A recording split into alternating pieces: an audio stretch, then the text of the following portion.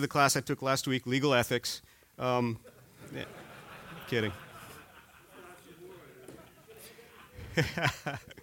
And so you're taking this, and I found myself last week in this situation. But I was in this class for 3 hours on legal ethics. Interesting, and they posed various ethical scenarios, dilemmas that lawyers face, and to ask you, how do you handle these things? Like, a lawyer and an IRS agent are drowning, and you can only save one. Do you A, go to lunch, or B, read the paper? My wife always tells me, you can't be picking on lawyers all the time. You can't be doing, I think I can because I am one, right? She's like, these are people's professions. So anyway, any lawyers out there, well, actually, any IRS agents out there, sorry. But let me get to the point. I was at this course, and there were many things discussed, but one of the biggest issues that the Virginia bar brings up, according to this representative who was there from the bar, one of the biggest issues they face is conflict of interest. Okay, so this is where you're a lawyer and you have two clients, and suddenly they end some kind of a conflict with each other.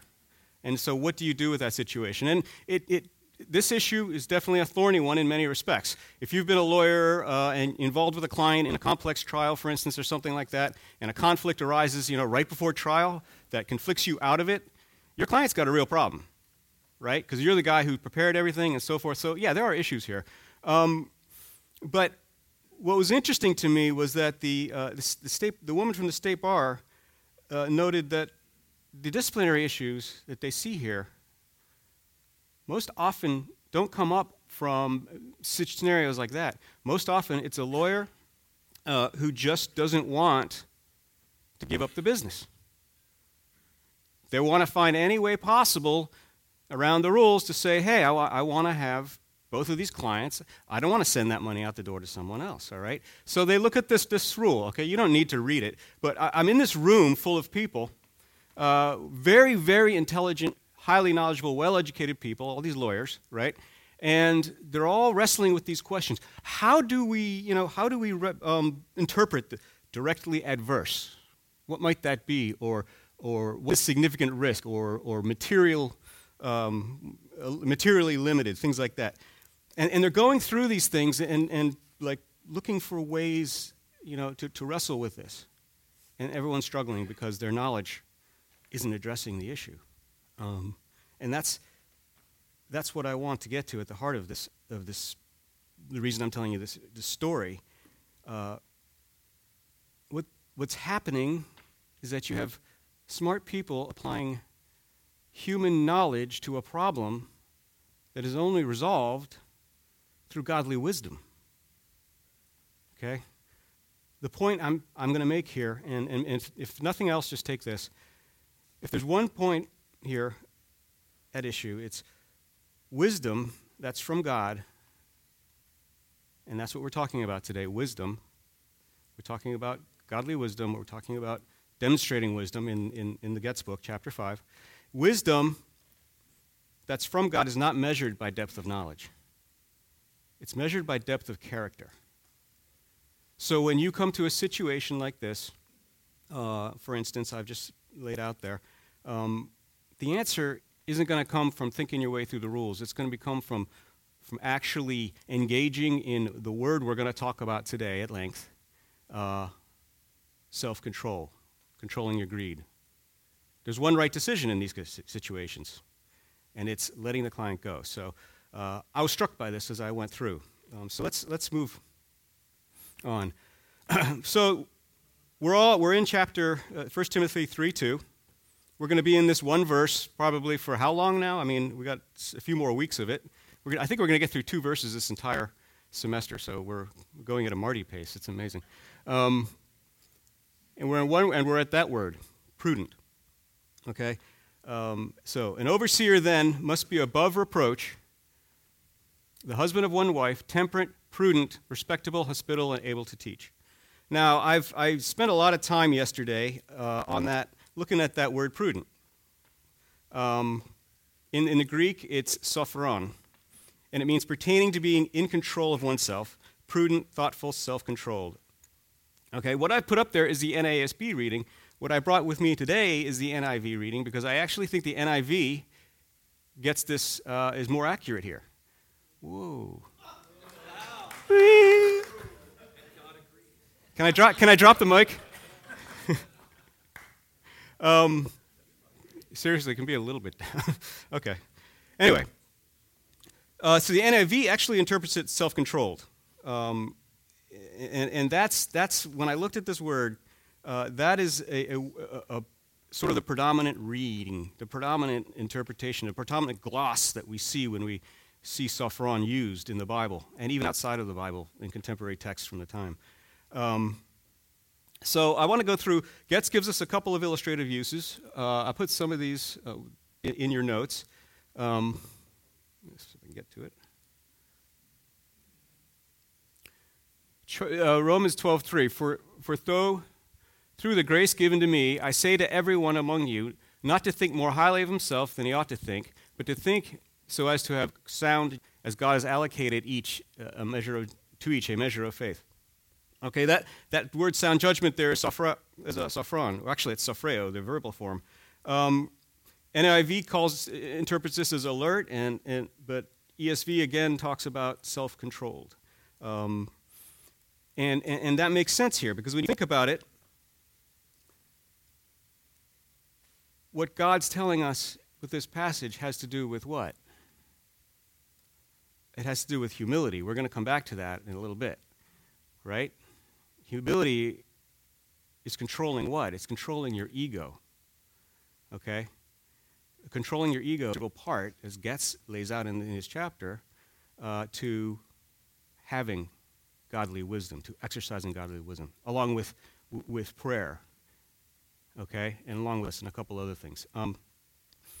He also talks about 1 Peter 4:7. The end of all things is near. Therefore, be of sound judgment and sober spirit for the purpose of prayer. So here again, NIV interprets this as alert. ESV, again, is self-controlled. I know I'm going through this sort of ploddingly, but I want you to see the way this word's being used and the emphasis on self-control. So here we have 1 Timothy 1:7. For God has not given us a spirit of timidity, but of power and love and discipline. Again, discipline there is self-control or self-discipline, depending on which version you look at. But it's still the same idea, okay? God's given us a power of self-control, so we have the power in Him to exercise this godly control in our lives. But I want to get into where I saw this in the Greek Septuagint. Okay, so what I did was I looked at how this word was used elsewhere. Now, it's here. No, Maccabees is not part of the inspired biblical canon. Okay? But it's still very instructive for us. It's part of the Apocrypha. And for our purposes this morning, it's very helpful because it's a contemporary book talking about the same language, how it was used at the time, and it tells us a lot about it. And you're going to see why in a minute, I hope. I found this to be so interesting.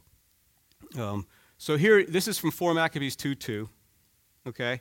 And in Maccabees, in this whole chapter, what the author's talking about is God's, is the need to address ungodly emotions with what he calls reason.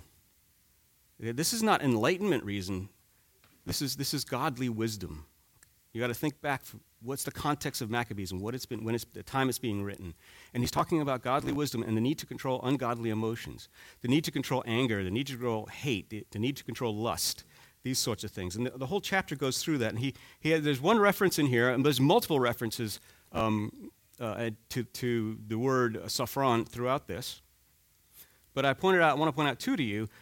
This reference is, by this, therefore, the sensible, that's sophron, self-control, Joseph, is praised in reason, and by thinking he maintained control over physical pleasure.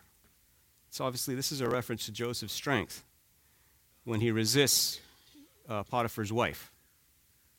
And he's talking about, again, self-control, controlling his urges. But another illustration I actually like more comes from 4 Maccabees 3:16 here. Therefore, setting desire against reason, again, reason being godly wisdom, he poured out the drink to God. For the sensible mind is capable to conquer the compulsions of the emotions and quell the flames made of desire. Okay, that's a reference to David in 2 Samuel chapter 23, and it's also in 1 Chronicles. When David goes, he's fighting with his mighty men, the Philistines. Okay, and at the end of the day, he's parched. He's extremely thirsty. And his men see this, and 3 of his men love him so much that they say, we want to address this. And they go and they actually sneak into the Philistine camp, and they get water for him, and they bring it back to him. So they put their lives at jeopardy for this. Okay, so that's the background. And so 2 Samuel 23:15 through 17 says, David had a craving and said, oh, that someone would give me water to drink from the well of Bethlehem, which is by the gate. So the 3 mighty men broke through the camp of the Philistines and drew water from the well of Bethlehem, which is by the gate, and took it and brought it to David. Nevertheless, he would not drink it, but poured it out to the Lord and said, be it far from me, O Lord, that I should do this. Shall I drink the blood of men who went in jeopardy of their lives? And therefore he would not drink it. This demonstrates at least 2 things that I picked up from it as we look at this issue of wisdom. Okay? First, David's response doesn't seem to make sense, does it? These mighty men of David, okay, they see him parched. Okay, they see him thirsty. They risk their lives to go in there to get him water, to bring it back. They present him with the water, okay? And he's so humbled by the act, he dumps it out? Does that make any sense? It doesn't if you're thinking of it from a common sense perspective. But we're not. See, this is the other thing. Godly wisdom is not common sense. Common sense is something that's driven by cultural influences and everything else, and it can be different no matter where you are. But more than that, it's often driven. Common sense here would say, David, drink the water. You have it. You're thirsty. Maybe send the guys back for more, if it was that easy. I don't know if it was easy, but apparently they got away with it, right? But he doesn't. He pours the water out as a drink offering to the Lord. And so in this sense, David shows his honor of God, and he models humility for his men by exercising godly wisdom in this way that seems kind of strange if you first look at it. The other takeaway from the story, I think, has to do with David's character. David, again, is not acting here out of worldly intellect. It's not some deep understanding of knowledge, some military strategy that he's drawing on or anything like that. He's acting out of love and devotion to God. And maybe that's the whole point. He's acting out of the power of the Holy Spirit working through him and telling him this is the right thing to do. Okay? And so here he is with this incredible thirst, just parched, kind of like I am right now. Parched thirst, and it's not like drinking the water would be a sin. It's not like the desire that he's quenching is lust or something like that. But he says, no, I'm going to control that so that I can do the godly thing. So, as we said, he's acting out of love and devotion and to exercise self-control. So again, to me, it demonstrates for us that godly wisdom stems from what? Depth of character, right? And not depth of knowledge. So I'm not saying that people with godly wisdom lack knowledge. Not at all. I am saying, okay, and this may be true of some of you in this room, and it can be true of me, I am saying that people with knowledge can lack godly wisdom. If we forget who's in control, who gave us our brains, who gave us the ability to do anything, and don't control our lives. So Getz puts it this way: a prudent man is a humble man who knows that all he has, his gifts, his abilities, his possessions, is from God. Without our Creator, we could not speak, write, walk, make decisions, or breathe. We would not be alive. And most of all, we would not have what? Eternal life, right. I love that quote. Humility here, as Getz says, is one of these signs that he points out. Again, the other one being prayer and some other ones in there. One of these signs of godly wisdom, but I submit to you again, it comes back to a need for self-control.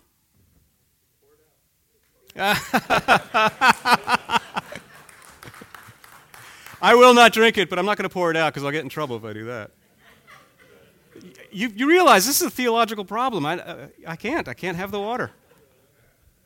Thank you. Bless you, brother. I'm going to wrap this up here. Humility is just one sign of godly wisdom upon which we need to have self-control. But there's plenty others. You can find them in Galatians 5:22 and 23, right? Love, joy, peace, patience, kindness, goodness, faithfulness, gentleness. The opposite is true. If these are lacking in our lives, it may be a sign of an absence or a lacking of godly wisdom, of self-control. So the question is, where do you lack self-control? That's where we flip over to the other side of the coins in Galatians, right? Okay, do you lack it with impurity, idolatry, enmity, strife, anger, jealousy, and drunkenness? We probably all have issues somewhere. And this is what I hope you'll explore this morning. So, with that said, all of these things require godly wisdom. And godly wisdom, the word here is self-control. And self-control comes when we are filled with the Holy Spirit. But it requires us to do something too. It requires us to trust God with things that maybe we don't ordinarily trust Him with, and it requires us to draw on Him for His strength. So, the lawyer or the tax agent, which one is it? They both need a savior. The common sense thing might seem to go to lunch. Indifference, though, is another thing we need to control. The godly thing would say jump in and try to save both. Okay? I want to wrap up with some questions here. How does our ability to maintain self-control and demonstrate wisdom relate to God? What role does He play? What role do we play? In areas of your life, do you lack self-control? If you said none, might one be sharing an untruth? Just saying. What factors lead to your struggle in this area? And what one thing can you do today to gain self-control over one area of your life? I'm going to say, I just want one very quick story I want to share with you, and then I'm going to stop. Because this can be hard. Yesterday, I was in here at church, and I was preparing this message. I woke up yesterday morning, and I was in prayer, and I decided to fast for our brother, Keikoa Lumho. He's going and facing a trial this week that is very important and very difficult for him. So I was fasting for him. And I went to church, and I was sitting here in one of the offices, and I was just trying to work my way through this what these words are. And I was wrapped up into it, and it's self-control, self-control, self-control. And I got up, and I immediately walked over, and I go to Melissa's desk, and I grab a mint and stick it in my mouth. Then I sat down, and I went, wait a minute. I'm fasting and writing about self-control. And I get up and walk over and get a mint. It's hard. We get tripped up. That old man that Marty talked about last week on Sunday, okay, it turns out that Bruce Willis is not the only old man who dies hard. So it's a fight. And I want you to be encouraged that you can do this, that we can do this. Let me pray. Heavenly Father, we thank you, Lord. Thank you that you give us the strength to be followers. We thank you that you give us all we need to be self-controlled. We thank you that you've given us the light that we can walk in and the choice that we can make for you. We pray that we would walk in that light this week, that we would be self-controlled, that we would be a model for those around us, and most of all, Lord, above all things, that we would be a blessing to you. Yes, this in Jesus' name. Amen. All right.